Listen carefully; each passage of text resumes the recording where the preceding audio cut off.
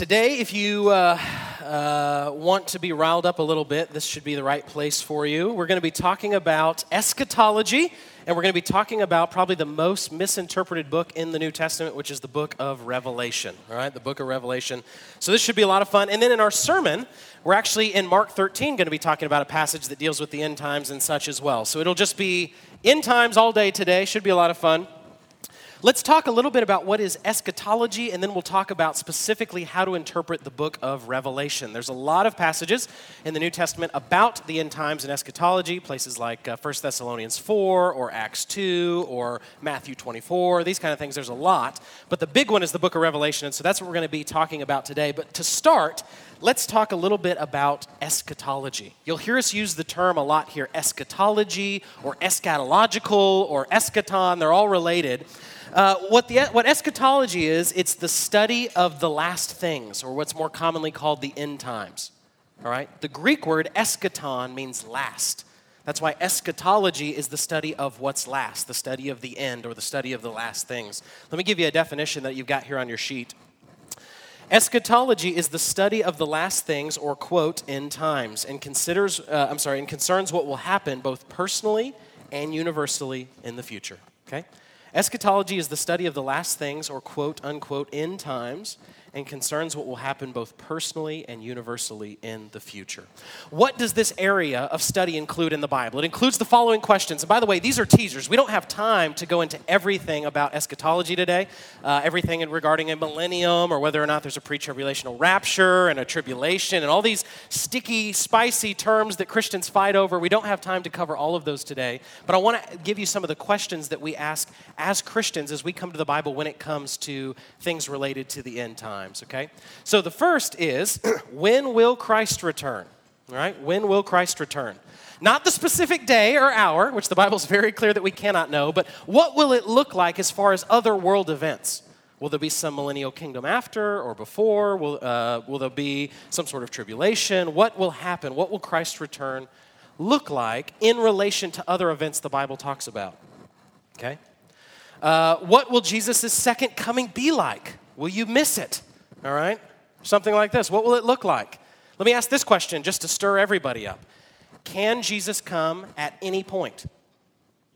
There's all these passages that say that he can come at any time. He comes like a thief in the a thief in the night. I'm sorry, I'm a little bit sick, so if I misspeak, I apologize.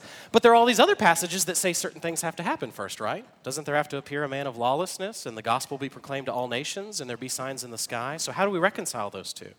See, this is the kind of thing we deal with in eschatology.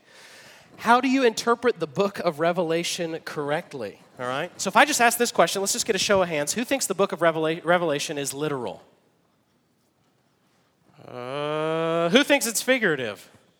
Who's not sure? Who thinks it's kind of both and it's really weird? Okay, that's everybody, all right? So it's difficult, all right? How do we approach this type of genre? How do we approach prophecy? How do we approach what's called apocalyptic? So there's different genres out there. So, poetry is a type of genre, or narrative is a type of genre, or the Proverbs are a type of genre. Hopefully you don't read all those books the same way, right? So the example I give is if I write my wife a love letter and I say, I love you so much that my heart hurts and I think I might die. That's very different than if I write a letter to my doctor and I say, my heart hurts and I think I might die. The genre is different, so it changes the meaning of the text, all right? The next one that we deal with in eschatology is the millennial kingdom of Christ spoken about in Revelation 20 literal or figurative? Has it already happened? Is it happening now, or will it happen in the future? Okay? Christians fight over one passage in the book of Revelation, in Revelation 20, where it talks about Christ reigning for 1,000 years and what that means. And Christians divide themselves over this and split churches and stuff over this, which I don't think they need to do on this issue. But that's a topic we deal with in eschatology. Is there such a thing as a pre-tribulational rapture? Is that different than the second coming of Christ? Okay? So again, I'm assuming that you have certain presuppositions coming into this class from maybe what you've heard or what you've read. I won't answer that question. I'll just tell you something I saw on TV, which was really funny. To play a prank on this girl in a coffee shop, they got everyone involved in there because this girl was a big proponent of a pre-tribulational rapture. And when she went to the restroom, they left piles of clothes on the floor and everybody left the coffee shop. And they had it on video. So she comes back and she's like, I missed it, And hopefully was brought to repentance or something. Who is or what is an antichrist? All right, that's a topic that we deal with when we talk about the end times and eschatology. Some type of antichristic figure. Paul calls him a man of lawlessness. So that's another kind of thing we deal with. Now, you're noticing I'm not answering a lot of these because we don't have time, all right? We only have an hour to basically try to interpret the book of Revelation, which is really tricky. So I'm just giving you a teaser. Maybe eventually we'll do a whole series on eschatology, which would be a lot of fun. What does the number 666 mean? Is it some sort of barcode, you get put on your arm, or you'll see it online? Rock stars will paint it on their guitar. I'm not sure they really know what it means. But what does the number 666 mean? What does it not mean? Who is the beast? What is the mark of the beast? That's something we deal with in eschatology. When will the general resurrection of everyone take place? What will that be like? That's a topic we deal with in eschatology. What will our resurrected bodies be like? So there's something miraculous. So the Bible's clear that Jesus is the first fruits of the resurrection, meaning that he was raised from the dead. Eventually, all people will be raised from the dead and judged. And the question is, what are those resurrected bodies like? They're somehow glorified, but there's not a lot that we know about that. How old will you be? What will it be like? We're not quite sure, all right? What will final judgment be like? Okay, well, there'll be different judgments. Is the great white throne judgment different than other judgments in the Bible? These kind of things. That has to deal with eschatology. What will the lake of fire be like for non-Christians? What's interesting is we have a tendency to think of hell or lake of fire or something like this as a place where the devil torments you, right? He's got his big pitchfork and his little curly tail with the point or whatever, and he's torturing people or something like this. But in the Bible, he's in there suffering with unbelievers as well. It's God's hell, not the devil's hell. And he's in there suffering as well. But what will that be like for non-Christians? What will the new heavens and new earth be like for Christians? This is a topic that we deal with when we talk about eschatology. Okay? Does God have a plan? And if so, what is God's future plan for the nation of Israel? Or sometimes you'll hear in the South, Israel. All right? Israel, God's people, Israel. What does that look like? Is there some sort of future plan for God's ethnic national people, or is there not? By the way, I'm going to tease a bunch of things in here, including my own positions, so we can all have fun together. All right, that's my hope, is that we can laugh on a topic that's difficult instead of getting mad at each other, and then many more. All right, these are the kind of topics we deal with when we talk about eschatology. Now, each of these topics have been dissertations and multi-volume works, and so we don't have enough time to deal with these today. Suffice it to say, these are the kind of things we need to be thinking about when we think about eschatology, when it comes to the doctrine of the end times or the last things. Everybody with me so far? Okay, let me give you a few precursors to keep in mind as we study this topic, then we'll spend most of our time specifically in the book of Revelation, all right? Number one, don't believe something just because you've always believed it. Believe something because it's biblical, because it's what the Bible teaches. Listen, we all have pre-assumptions. We all have what are called presuppositions, things that we assume coming into this room, okay? We have to lay those down so that we can try to look at the text as objectively as possible. Now, it's impossible to completely lay those down. You can't get rid of your presuppositions, but what you can do is you can be aware of those presuppositions. You can know what you're already assuming is in the text. Let me give you a great example I often use. Did you know the term Antichrist does not occur anywhere in the book of Revelation? Does that surprise you? It surprises most people. Why? Because you just assume it's got to be there. So we have to lay down our pre-assumptions and our presuppositions when it comes to eschatology and the end times so that we can read the text rightly. Our goal is not to be of a certain theological camp. It's to be biblical. We're Christians first, all right? Christians, then evangelicals, then Protestants, then Baptists, or something like this, all right? We're Christians, though, first. Number two, be open-minded in this area of theology and allow for differences of opinion. Okay. When it comes to certain doctrines like the Trinity or the deity of Christ or the resurrection or something like this, these you need to hang on to. You have to hold these to be a Christian. When it comes to certain things about the end times, though, there's freedom to disagree and still love Jesus.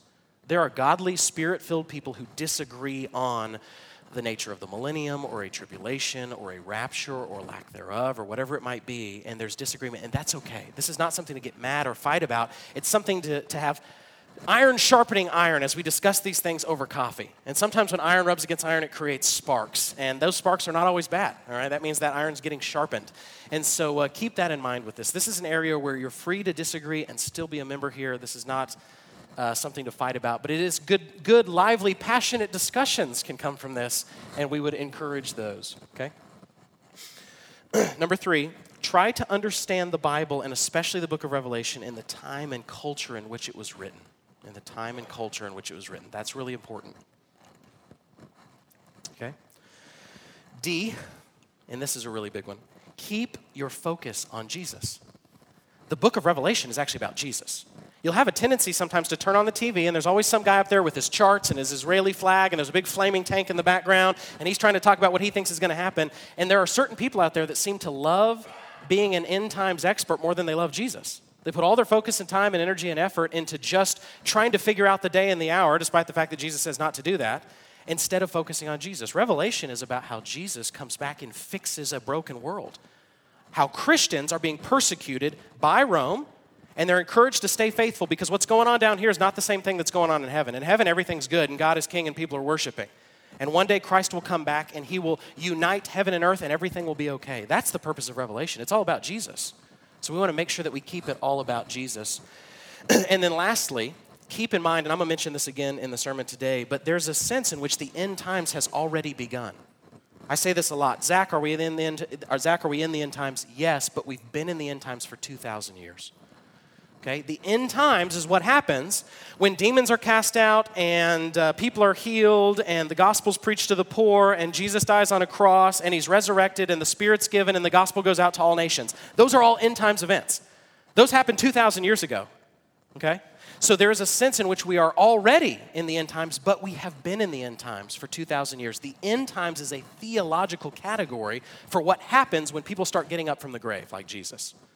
Okay? So keep that in mind. We're always one day closer, but we're in the same era. We're in the same epoch of history as the time of the apostles, all right, if you will, as far as the resurrection of Christ starting the end times. Okay, everybody good so far? That's eschatology. There's a bunch of questions to fight and wrestle about with no helpful answers. So just take that with you, do with them what you will. Now let's talk about Revelation, because this is a class, after all, on New Testament theology. So let's talk a little bit about Revelation. Okay, book of Revelation. It's written by John. There's 2 different dates that people use for Revelation. Some people put it just before 70 AD during the reign of Nero, around 65 to 68. Other people put it in the mid-90s, all right? So put it in the mid-90s, around 96, 95, in that era. Written by John. The title of the book is The Apocalypse of John. In Greek, Apokalypsis Ioannou, The Apocalypse of John, okay? We often translate it as Revelation, but here's a pet peeve of mine. There's no S. It's not Revelations, all right? It's just Revelation. In the same way that there's the Psalms, but you have individual Psalm, like Psalm 23. You have Revelation, no S. Tim, just to mess with me, will always say it with an S. He's like, so you're teaching on Revelations today? How many are there? Multiple Revelations. He'll say something like that just to mess with me. There's no S. It's the Apocalypse of John, all right? And it's Revelation. And there are about 5 different ways to read Revelation. Now, maybe that's new to you. I think a lot of us come into the room assuming that I thought there was only one way of reading Revelation, the way that I had heard growing up, or I had heard preachers talk about, or I had done this study. There's 5 different ways of reading Revelation, and so let's talk about these different ways of reading it, okay?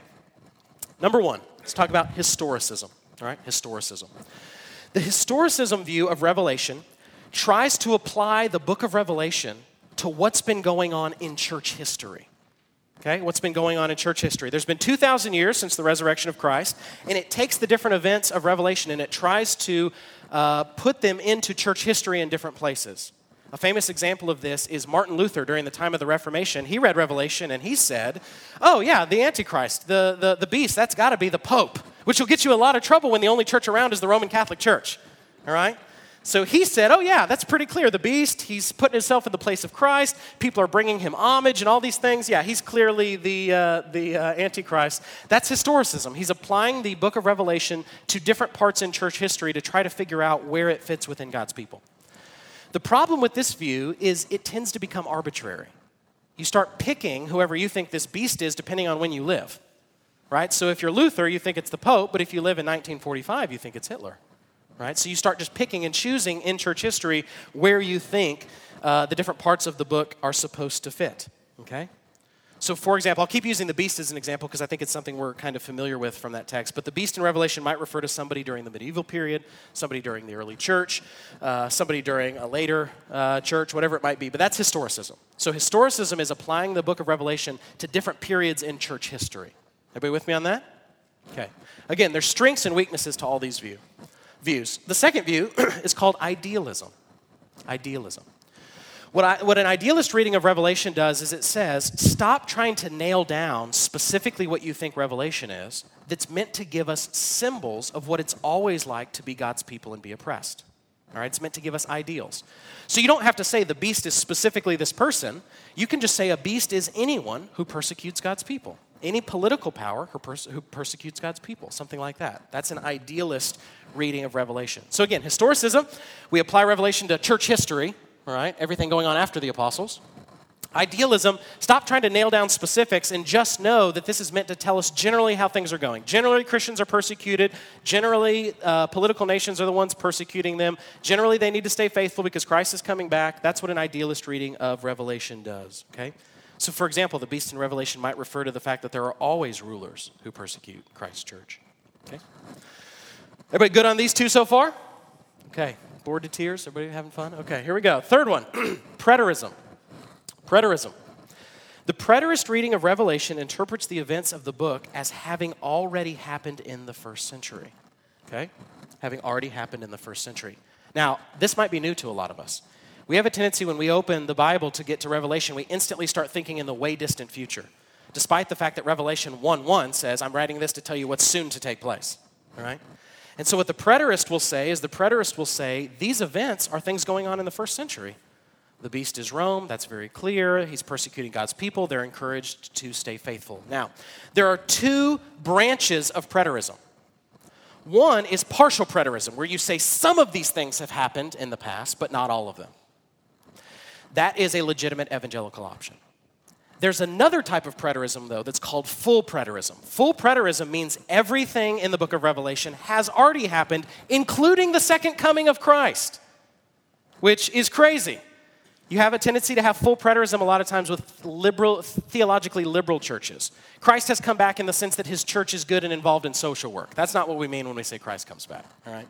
So full preterism, not a legitimate evangelical option. Partial preterism, though, that at least some of the things in the book of Revelation have already happened is a legitimate evangelical option. Everybody with me so far? Let's do a little test. What is historicism? In your own words, one sentence. Be proud. Say it with gusto. Who has one? Who wants to answer that? Okay. Yes, book of Revelation is a history of the church. Very good. What is idealism? Yes, generalizing it, right? Saying it's generally about these things, but you don't have to nail it down to specifics in world history, okay? Preterism. Come on. If you're gonna, yes, that it's already happened, or at least parts of it have already happened, all right? If you're gonna be wrong proudly. I'm kidding, that's terrible biblical advice, all right? Okay, so preterism. Okay, now this is the one that probably most of us are familiar with, futurism, all right? Futurism sees all of, if not most of, the events in the book of Revelation as happening in the distant future, all right? So the distant future from the apostles, so maybe sometime still in the future for us. Thousands of years after this has gone on. This is a very popular interpretation, specifically in evangelicalism in the U.S. and in English-speaking countries. It's not as popular everywhere else, but it is in English-speaking countries, okay? Now, the last view, what I call my view, I mean the right view, I mean eclecticism, says that all of these have elements that where they're right and where they're wrong. There is a sense in which we do see patterns of what we've seen in the book of Revelation happening in the church. For example, where political powers persecute God's people. Notice, by the way, John says there are many antichrists. Not just one, many antichrists have come. The problem is it becomes arbitrary. Who do we fit with each passage, depending on what age we live in? There's a sense in which there's idealism taught, that God is giving us patterns for what it looks like to be persecuted as God's people and how we need to remain faithful in Christ. The problem here, though, is that the events in Revelation seem to be referring to actual historical events as well. They're very specific, okay? Preterism is great. Some of these things have happened already. The problem with this is there are still things that are to happen in the future, and you've got to now figure out which of those things are to happen in the future and which have already happened in the past. And again, you have to start picking and choosing.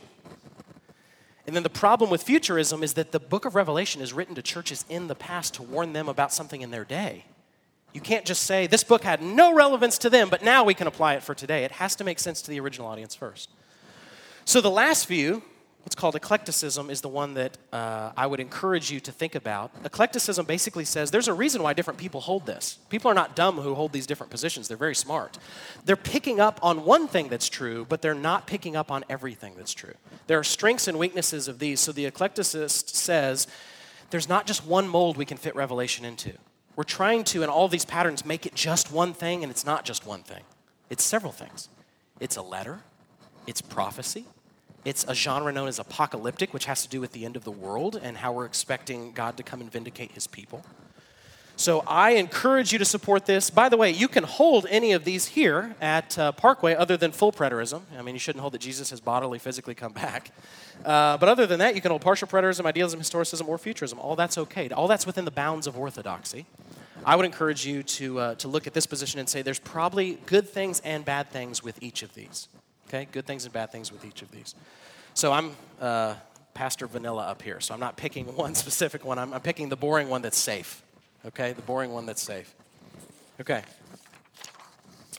Now, let's go through some tips on reading the book of Revelation, and then we're going to spend some time specifically on the symbols. Before I do that, though, is all this making sense, what I'm saying? Not that you agree or disagree, but does it make sense that there are several different ways of reading Revelation that all have their strengths and their weaknesses, and that we have to be aware of our presuppositions? Because coming in here, most of you probably just landed on one of these, all right, whatever it might be.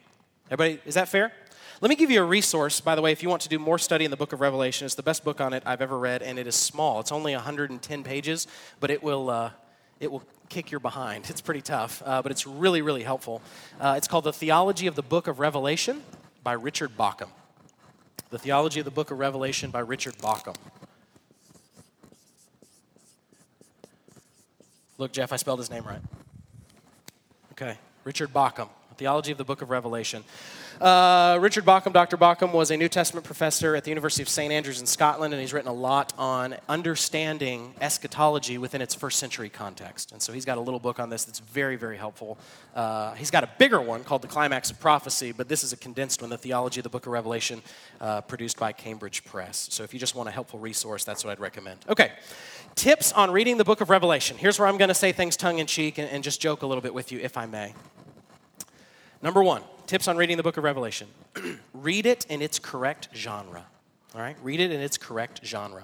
Revelation is not only a prophecy, but also a letter and apocalyptic writing. Apocalyptic literature looks forward to the day when God will judge the wicked and vindicate his people. Can you think of another book in the Bible that deals with apocalypticism? Dealing with how God will judge and vindicate his people in the end. Think in the Old Testament. Daniel's a great one, all right? There are elements elsewhere. Daniel is a great one, all right? Apocalyptic literature, okay? Number two, this is a big one. Make sure your interpretation would work for Jewish Christians living under Roman domination 2,000 years ago. All right, let me say that another way. Make sure, whatever interpretation you have of Revelation, that it makes sense to the original audience. Any interpretation that you have that would not have made sense to Jews living under Roman domination 2,000 years ago is almost certainly a wrong interpretation. It has to make sense to them first. John is not writing this letter to encourage only believers 2,000 years in the future. It has to make sense to the original audience first. It does apply to us. I think it does apply to us, but it has to apply to them first, okay? These letters and things like this in the Bible are written to churches or individuals and to us by implication because we're also part of Christ's church, but we've got to understand the original audience and the original intent first. This is how I often joke about, the locust in Revelation are not Apache helicopters. How do I know that? Because that's not what John's audience is worried about. He's not saying, dearest Christians in Thessalonica or whatever, watch out, because eventually there'll be a war in Iraq and these kind of things. That's not what he's doing, all right? That's not what he's doing. Who is the red dragon? Is it China? No, the text says it's the devil, all right? So we got to be careful about that. We got to make sure it makes sense to the original audience. The next few points are kind of what I've already mentioned here, so I'll just run through them. Not everything in Revelation is in the future. It's written to churches in the past. Not everything in Revelation has happened in the past. We're still waiting on the second coming of Christ as well as the end of all things. Not everything is merely symbolic, like idealism. There are actual historical people and events being mentioned in the book of Revelation, okay? So be careful. That's just 3 different rules of saying the same thing. Is be careful of locking yourself down into just one of these when it comes to Revelation. Okay. Number 6, this one's big. Allow Revelation to interpret itself. Allow Revelation to interpret itself. For example, instead of guessing what the lampstands are, allow Revelation to tell you. In Revelation 1:20, it tells you what the lampstands are. So you want to avoid doing this. Every Bible study I've ever been in, here's what happens. Someone will ask a question and say, what does that mean? And the people will remove their eyes from the source of the answer in God's word and start thinking about and wondering about what it means. Don't do that. Stay there in the text, because a lot of times the text will tell you, this is who this stands for. This is what this is. It does that, by the way, with the beast. It does that, by the way, specifically with the lamb. It does that with several things. Where you're trying to figure out what's going on here, it'll tell you in the text who it is. So you don't have to speculate. Number 7, do not read it like it is a code. Do not read it like it is a code, all right? Do not try to find a one-to-one correspondence with everything in the book of Revelation. That's not how it's meant to be read. A lot of imagery is meant to be used, sometimes just to symbolize one thing, even though it'll just give you 10 descriptors of it. So be careful. Don't try to read it like it's a code. That's not how this genre of literature is meant to be read with other Jewish works in this same genre. That's not how they're meant to be read, okay? Now, let me say this real quick. Just because something uses symbolic imagery does not mean that the point is less literal. Let me say that again. Just because figurative or symbolic language is used, that doesn't mean the point is less literal. So let me give you an example. Sometimes when the Bible speaks, it will use a literal description to make a literal point, all right? Jesus went into Jerusalem. What does that mean? Jesus went into Jerusalem. You don't have to start speculating what really is Jerusalem. You don't have to do that. It just means he went into Jerusalem. That's literal language to make a literal point. Revelation will use a lot of symbolic language, but it still makes a literal point. So in Revelation, where it talks about a sharp two-edged sword coming out of Jesus' mouth, does that mean he literally vomits a sword? No. But does that mean he still judges his enemies by his word? Yes. I had a buddy one time that said, I think all this imagery about hell is just symbolic. And I said, okay. Symbolic for what? Good things or bad things?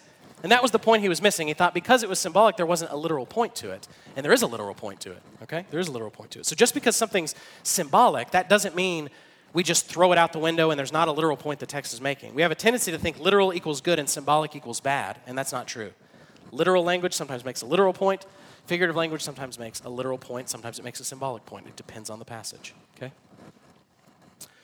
This next one, I think, by the way, is the key to understanding the book of Revelation. This next one I'm going to give you. Ready? Interpret the symbols in Revelation in light of the Old Testament, not your newspaper, all right? Interpret the symbols in Revelation in light of the Old Testament, especially Ezekiel and Daniel, okay? So, for example, when you read about a beast, let me tell you a great place to turn to look at beasts, all right? Look open in Daniel 7, where political powers are described as beasts. When you see 4 horsemen of the apocalypse, don't just guess who that might be. Open to Zechariah 6, where 4 horsemen are mentioned. The reason Revelation bedevils us a lot of times is because we don't know our Old Testament near as well as John's audience does. That is their Bible. The New Testament isn't done being written at this point because John's still writing Revelation.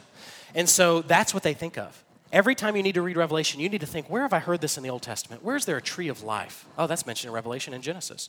Where is there gold in the land? Oh, that's in Revelation and in Genesis. Where is there beast? Oh, that's in Daniel and in Revelation. Where are there these plagues, right? When these angels pour out these bowls and boils and these kind of plagues fall on people, where do we get that? We get that from Exodus, right? As God's judging the Egyptians. You want to read Revelation keeping in mind the Old Testament. There are not very many quotes from the Old Testament in Revelation, but there are more allusions to the Old Testament in Revelation than any other New Testament book, okay? It is saturated. If you cut John, Old Testament prophets fall out, okay? That's just what's going on. Number 9, Revelation uses figurative language to describe literal events. We talked about that. Number 10, use good resources. Use good resources, okay? Again, I said this is a safe place to hold many different views when it comes to the end times, so this is meant to be said in love. But we have to be careful because many of us, and this is how I grew up, all right? So I'm putting myself in that category. Many of us grew up thinking about Revelation through an end times view that nobody in all of church history held until the 19th century. No, so be careful that you don't think that a traditional interpretation is what you think it means by traditional. Let's see what the church historically has thought this means as traditional. So be careful with that, okay? 11, try not to come to the book with preconceived notions. Try not to come to the book with preconceived notions. I gave you an example a second ago with the word Antichrist doesn't occur in the book of Revelation. That's shocking to us because we just assume it's got to be in there. We have to lay down our presuppositions. We have to lay down our assumptions when we come to this text. You can't do it perfectly. Nobody can. But you can be aware of what those are. Okay? You can be aware of what those are.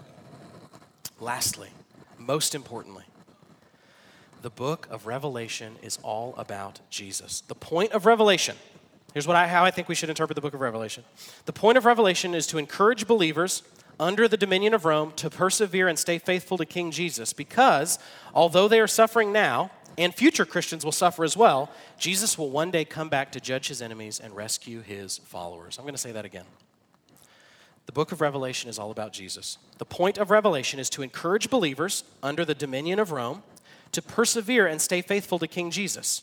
Because although they are suffering now and future Christians will suffer as well, Jesus will one day come back to judge his enemies and rescue his followers. Okay?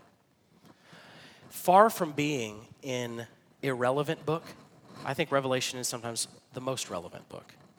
It encourages us when we're persecuted, when things are going poorly, when governments are making bad decisions, to know that ultimately Jesus is in charge and he's going to come back and eventually everything will be good. The wolf will lie down with the lamb and there will be, as it was in Eden, only better. All right? There will be as in Eden, only better. We need to encourage each other with these things. We have a tendency to assume that Revelation is this tricky code that God doesn't want people to know. It's his word. He wants his people to know it. You don't have to count letters or do something. You just have to understand what's he saying in light of the Old Testament. That's the key, I think, hermeneutical key, the interpretational key of understanding the book of Revelation. You have a lot of confusion with Revelation in church history. Martin Luther, the great reformer, called it a, quote, moot prophecy. John Calvin wrote commentaries on just about every book of the Bible except Revelation. He simply wrote, I don't understand it. All right, so you got these multi-volume works where he's writing on all these other books. And when it comes to, I think it was like 2 Peter, 2nd, 3rd John, I think it was 2nd, 3rd John, Jude, and Revelation, he just wrote, I don't understand it. So you're in good company with some of the smartest guys in our faith wrestling with these things. But that's not how it's meant to be. God wants us to understand his word, so we might be encouraged and edified in it. Okay. Let's talk a little bit about the symbols in the book of Revelation. What do these things stand for? 7 stars, the lamb, the beast, all of that. Before we do, I want to mention the culture in the first century so the book of Revelation will make a lot of sense. Sorry, I'm drinking up here. I've got a little sinus thing. Okay. If you were a Jew in the first century, here's what the Roman Empire would have looked like. Okay, Rome, who, by the way, claimed to be the light of the world. You ever seen the movie Gladiator? There is a scene where he's talking to Marcus Aurelius, and he says, what is Rome? And he says, I've been to most of the other parts of the world. They're dark and damp. Rome is the light. All right, that's what they held to. Rome was seen as the one to bring peace and joy and protection from enemies and, quote, salvation. We looked at a Roman coin when I talked about give to Caesar what is Caesar's. The Roman emperors sometimes would call themselves divine or a son of the gods. So you have the political and the religious very much mixed in Rome, okay? Very much mixed in Rome.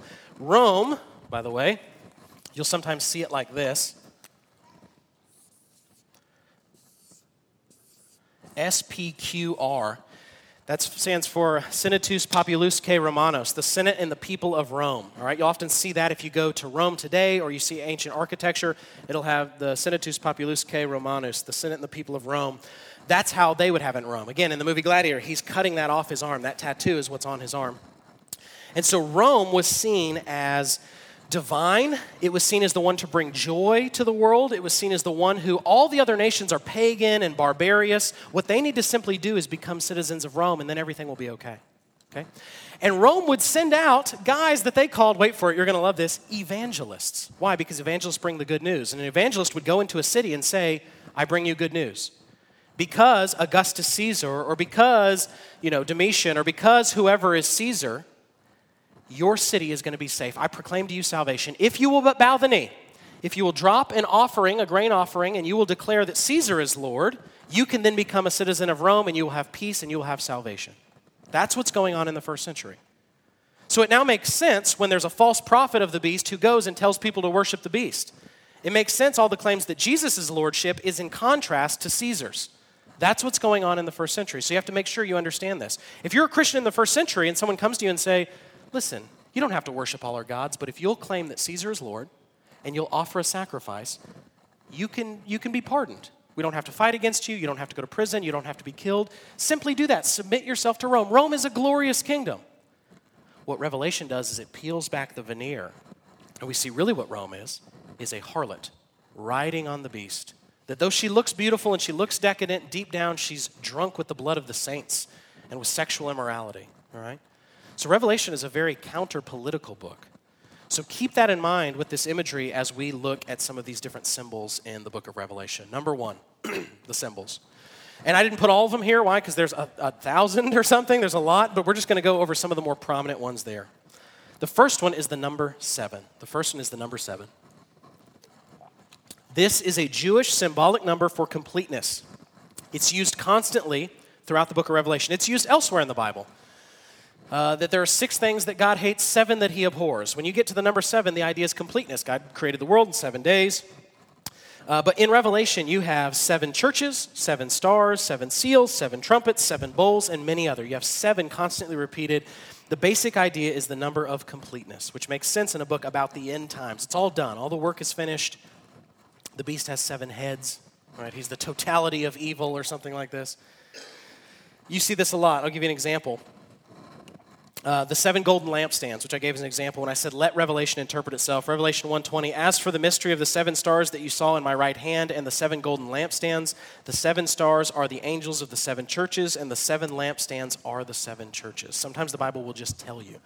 So though this is written to 7 churches, there is probably something symbolic here about how we're supposed to understand this as God's church today, okay? That's the idea. It's written to 7 because it's not just for these churches, although it's to them first. It's also to the church at large, okay? You see this with 7 stars. These stand for the 7 angels / messengers in the churches. By the way, the Greek word angelos, where we get the word angel, can also mean messenger. Okay? So sometimes it just means messenger. Other times it means what we think of when we think of an angel. Why? Because angels are messengers from God. They come and they bring messages. The next one, and you guys are going to crush this one. Ready? Who is the Lamb?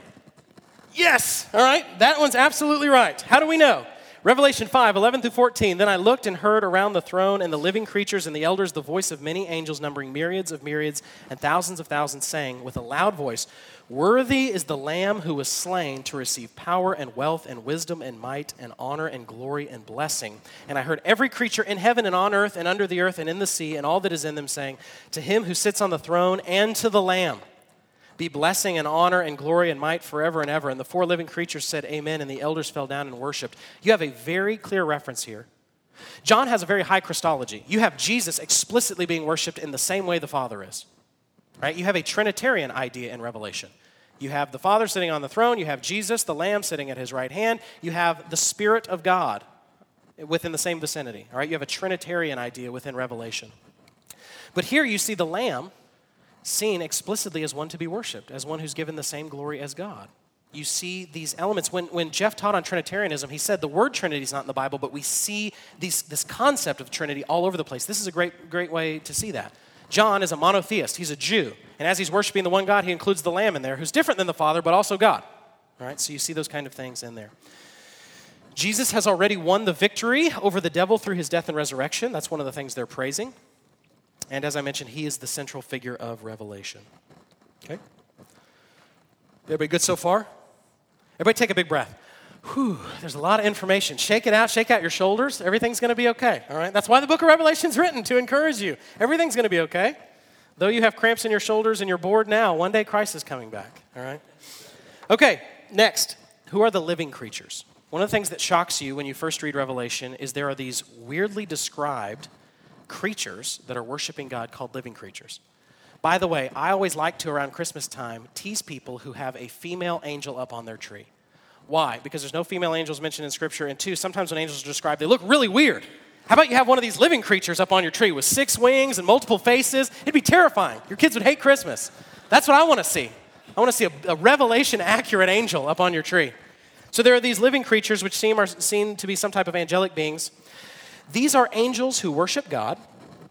They're different animal, and one of them has a human face, by the way. So they've got different animals, and one has a human face, are meant to show that they represent how all creation is to worship God. That's probably the symbolism behind that. So they're angels that worship God, and they're said to have different faces of different kinds of beasts throughout creation, including humans. The idea is that all creation should worship God. Okay? Next, another image in Revelation. There is a heavenly council of 24 elders. A heavenly council of 24 elders. Again, I need to make another joke to keep you awake. So, sometimes when Jeff or Tim or Carl or Jerry or I are going out to lunch or whatever, we'll try to open the door for one another to outdo one another in honor. And sometimes we'll joke and we'll say, it's another jewel in my crown. And then what someone will do is say, yeah, but I'm going to throw that crown before the Lamb's feet. And then I say, are you one of the 24 mentioned? Out of all the people in the world, are you one of the 24 elders that gets to throw your crown down around the Lamb's feet? Because this council of 24 elders represent a heavenly council, as this is in direct political imagery meant to contrast with the political rule of Rome. Kings, both in the ancient Near East and at the time of the New Testament, would have councils. They would make the decision because they're the king, but they would talk to their council. This 24 elders, we see this with God, by the way, in the Old Testament. He'll talk to the angels and say, who will go down for us and do this? So you see this idea of kind of a heavenly council with these 24 elders. A few other places we see this kind of imagery used in the Bible. Psalm 82:1, a psalm of Asaph. God has taken his place in the divine council, in the midst of the gods, lowercase g, meaning just angels. There are no other true gods, just angels. He holds judgment, okay? In Solomon's temple, priests were divided up into how many orders do you think? 24. 24, all right? In Solomon's temple, priests were divided up into 24 orders. There's probably something here we're seen as a kingdom of priests, God's people constantly through the book of Revelation. And some interpreters see this number as representing the heads of the tribes of Israel, which were 12, and the 12 apostles. So the idea of these 24 elders might be the idea of God's 12 tribes and his New Testament apostles all worshiping God. The 12 apostles, by the way, are the fulfillment of those 12 tribes. That's why Jesus chooses 12 and not 11 or 13. He's reconstituting Israel around himself. Around himself. By the way, I know there's a lot of info and we're going really fast. We are recording this that way if you want to hear my nonsense again. Okay, next. Now, this is, I think, a really key element for understanding a big chunk of the book of Revelation. There are 7 seals, 7 trumpets, and 7 bowls, okay? And they're series. So you have 7 seals, and when you break the last seal, then you have 7 trumpets, and when you blow the last trumpet, you have 7 bowls. You see this theme of 777 happening over and over again. What's going on in each of these is you're seeing a destruction of the world and then the story told again in a different way. A destruction of the world and the story told a different way. And with each of those series of 7, you're getting more and more destruction, okay? So for example, the 7 seals come with judgments and harm 1/4 of the earth. The 7 trumpets come with judgment and harm 1/3 of the earth. And with the 7 bowls, the judgment's unlimited and the entire earth is burned up, all right? So let's draw a little picture here. When the Bible says that there is a book that only the Lamb can open, don't think of a book like we have today. That's called a codex, all right? That doesn't come to like the 4th century, like where you have books where you turn pages. A book in the New Testament means a scroll, okay? A biblos. So you've got this scroll, all right? And here's where the piece of paper just flaps over the top. And you have seals. To close the scroll so that people wouldn't read your mail or whatever, you would have little seals. You'd take wax and you would seal it. 2, 3, 4, 5, 6, 7, all right? And so what happens is, as he's breaking this, judgment is happening against God's enemies, and when he breaks the last seal, then you get trumpets. I'm not even going to try to draw a trumpet. Let's just make them sticks. 2, 3, 4, 5, 7, all right? So then they blow the trumpet, and by the way, 1/4 of the earth is destroyed when these are done. 1/3 of the earth, which is more, though it sounds less, it's more, is destroyed here. And then when the last one's run, you get the bowls. I'm not going to draw those. That's a bowl times 7.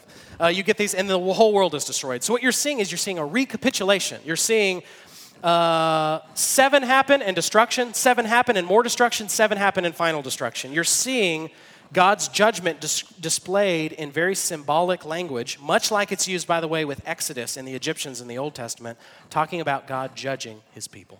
All right? Talking about God judging his people. Okay? In a way, they're telling the same story 3 times. So just keep that in mind with the 7 seals, the 7 trumpets, and the 7 bowls. The dragon. The dragon. Who is the dragon? You might already know this one. Yes, he is Satan. How do we know? Revelation tells us. Revelation 12:9, and the great dragon was thrown down, that ancient serpent who is called the devil and Satan, all right? The deceiver of the whole world. He was thrown down to the earth, and his angels were thrown down with him. All right? So the dragon there is the devil. You'll see the beast fueled by the dragon. You'll see the false prophet fueled by the dragon. You'll see the harlot of Babylon/Rome who rides the beast fueled by. The whole point is saying the devil is behind all this stuff that seems so glittery and pretty. He's actually the one fueling it. Okay? He's actually the one fueling it. The beast. Who is the beast? I'm going to give you my view of who I think the beast is, but let me say this before I do.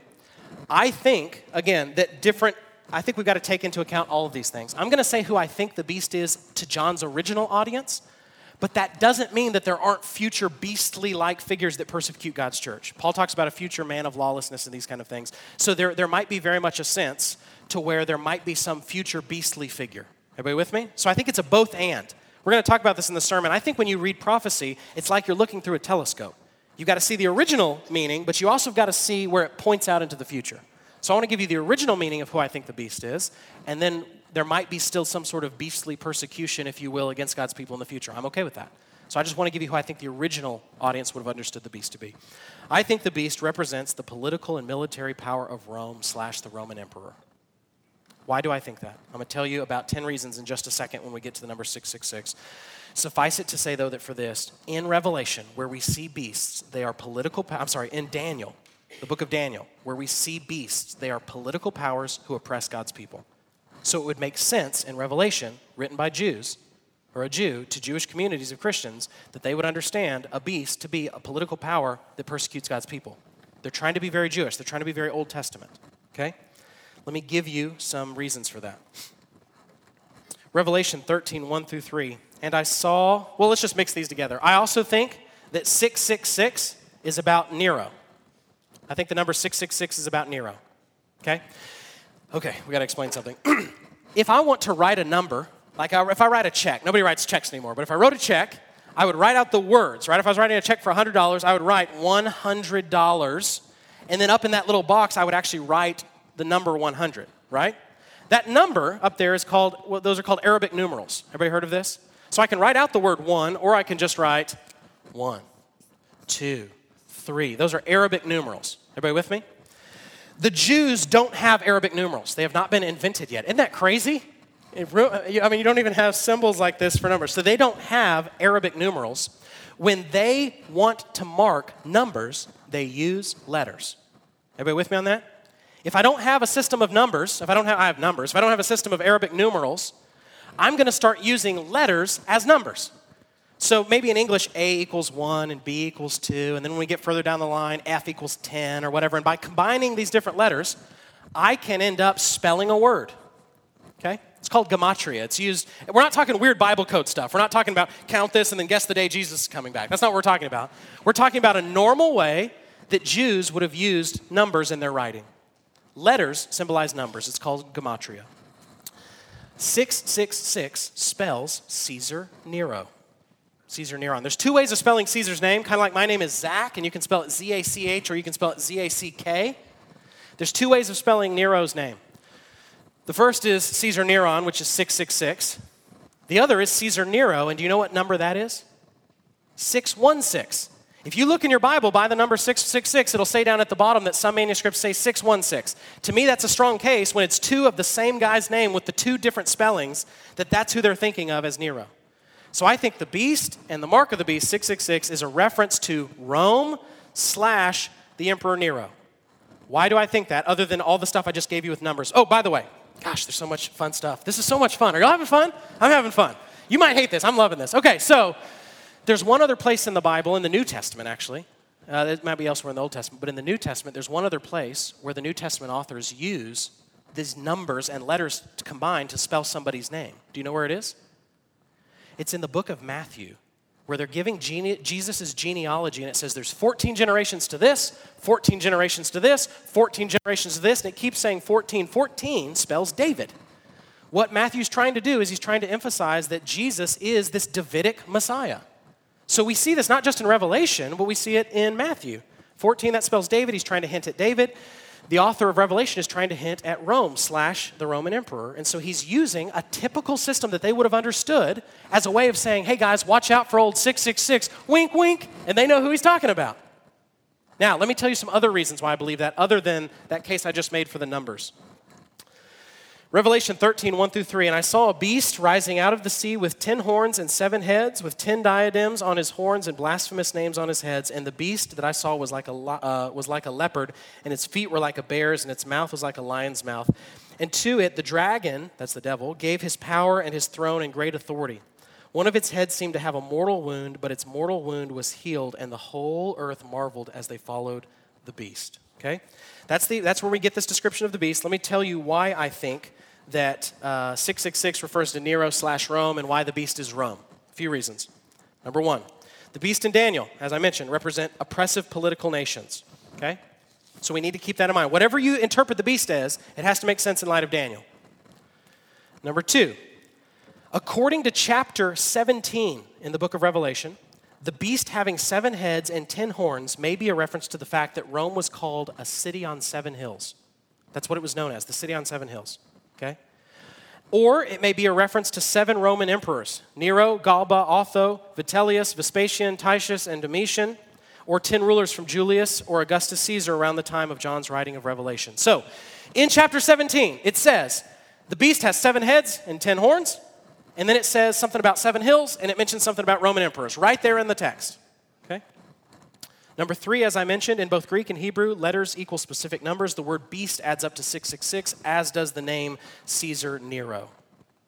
And there's the alternate spelling, 616, which means they're still thinking of Nero. When you get the name wrong, but you still get the right guy, you spell it wrong, but you still get the right guy, they're thinking Nero. Number 5, the head of the beast is said to have a fatal wound. Do you know how Nero died? He committed suicide with a sword. So there might be a reference to this beast with a wounded head being this Roman emperor who was wounded, who killed himself. He committed suicide with a sword. The beast has a false prophet that tells others to follow the beast or else people cannot be a part of the commerce and they get persecuted in Rome. Christians in the first century are being persecuted by Rome for not honoring Caesar as Lord, and they get persecuted in commerce and are sometimes killed for their faith. Okay? Be with me so far? That's a big one. That's a long one. There's a lot of information there. So just to summarize, again, big breaths.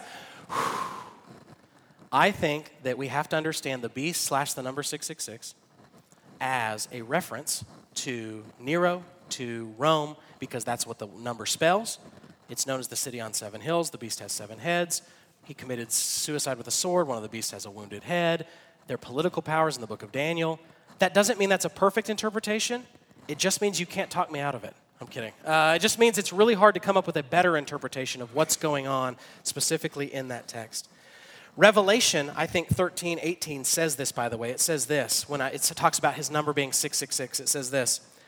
This calls for wisdom, meaning, wink, wink, you guys know about how to add up these numbers. This calls for wisdom. Let the one who has understanding calculate the number of the beast, for it is the number of a man, and his number is 666. I think that's what he's saying. It is the number of a man's name. That's his whole point.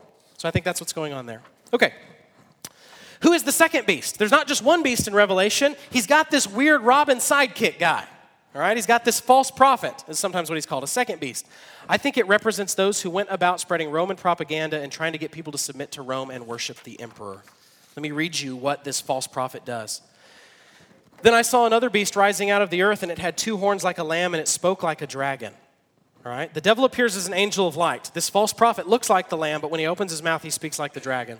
It exercises all the authority of the first beast in its presence and makes the earth and its inhabitants worship the first beast, whose mortal wound was healed.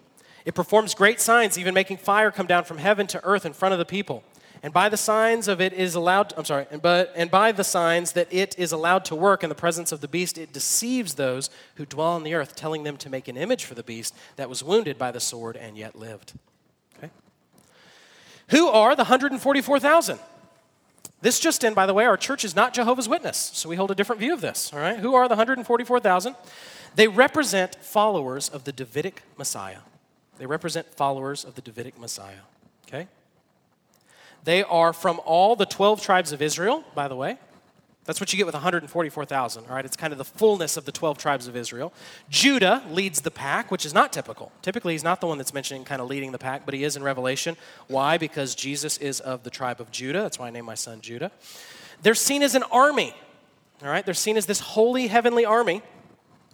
The fact that they are virgins does not necessarily mean literal virgins, but is probably a reference to moral purity. In Deuteronomy 23, 9 through 14, one of the things that God's army has to do before they prepare for battle is they have to cleanse themselves. They couldn't have been with a woman or these kind of things during a certain amount of time because they're doing jihad. They're involved in holy war, all right? Because in the Old Testament, God's nation and God's worship are very much linked. So that's what's going on in the Old Testament. So what's going on here is this 144,000 are seen as these followers, this army, if you will, of those who follow the Messiah. They're clean, they're wearing white, they're pure morally. That's the idea, right? That's the idea. Okay, not much time to do a bunch of these. I'm going to run through the rest of these, okay? The harlot. Who is the harlot mentioned in the text? By the way, she's said specifically to be Babylon/Rome, okay? She's said to be both. Rome, because they're evil, is seen as kind of a picture of Babylon, because Babylon was evil and pagan, and they're the ones that enslaved Judah. So I think that the harlot in Babylon stands for the decadence and wickedness of the world, especially Rome. The decadence and wickedness of the world, especially Rome. Revelation is a story of two women, okay? You have the harlot, and the harlot, she rides the beast. She's fueled by Rome, if you will. She's unclean. She promotes idolatry, idolatrous trade. She wears scarlet. She's seductive. She's got just a little bit too much lipstick on, all right? That's the harlot. She is meant to contrast with the other woman in Revelation, who is Christ's bride. Christ's bride belongs to the Lamb, not the beast. She's clean. She's righteous. She wears fine linen. She's pure. She's done up like she's ready for her wedding day. Okay? Two witnesses. I think it symbolizes the church and their witness to the world. There's a reference to this passage with two lampstands, by the way. There's a linking of this idea of these two witnesses to two lampstands. So I think it symbolizes the church and their witness to the world. The millennium. This could be a huge thing. We don't have time. So it's the 1,000-year reign of Christ upon the earth when the devil is bound, which occurs right before the new heavens and new earth. I'm not going to mention my view on that today. The 1,000-year reign of Christ upon the earth when the devil is bound, which occurs right before the new heaven and new earth. And then lastly, and Jeff, if you want to go ahead and come up here. Lastly, what is the New Jerusalem? There's a big chunk in the book of Revelation where this big city comes down to earth, right? Do you know what I'm talking about? Called the New Jerusalem. And it looks like, according to the text, a giant cube, right? It has equal dimensions of height and width and depth. It's this big-looking cube. Here's how I think we're supposed to understand that. We're not supposed to think that we're going to spend all eternity in a giant Rubik's Cube. That's not the right way to think of it. We don't live in a big Lego for all of eternity. That's not the idea. There's one other place in the Old Testament where dimensions of a perfect cube is given. Do you know what it is? What is it? It's not with heaven. That's a good guess, though. It is the Holy of Holies. The only other place where a perfect cube that I can think of is described in the Old Testament is the Holy of Holies. The temple's not this way, but the Holy of Holies is a perfect cube. I think he's trying to draw this cube imagery to say, the place in the temple where God's presence was most fully felt now is with the whole world. Notice that we don't go up to it. Again, we have a new body and a new heavens and new earth. The New Jerusalem comes down to us, and I think the idea of it being a cube is to say, you have unfiltered access to God's presence. I think that's the idea. The whole world has become God's Holy of Holies. There's not this hindrance. You see a lot of language with the New Jerusalem where it mentions precious stones. They're the same precious stones, by the way, mentioned in Genesis when it talks about Eden. God, through the New Jerusalem, has made the entire world Eden where he dwells with mankind. That's exciting. That's very exciting. There's no need for the sun.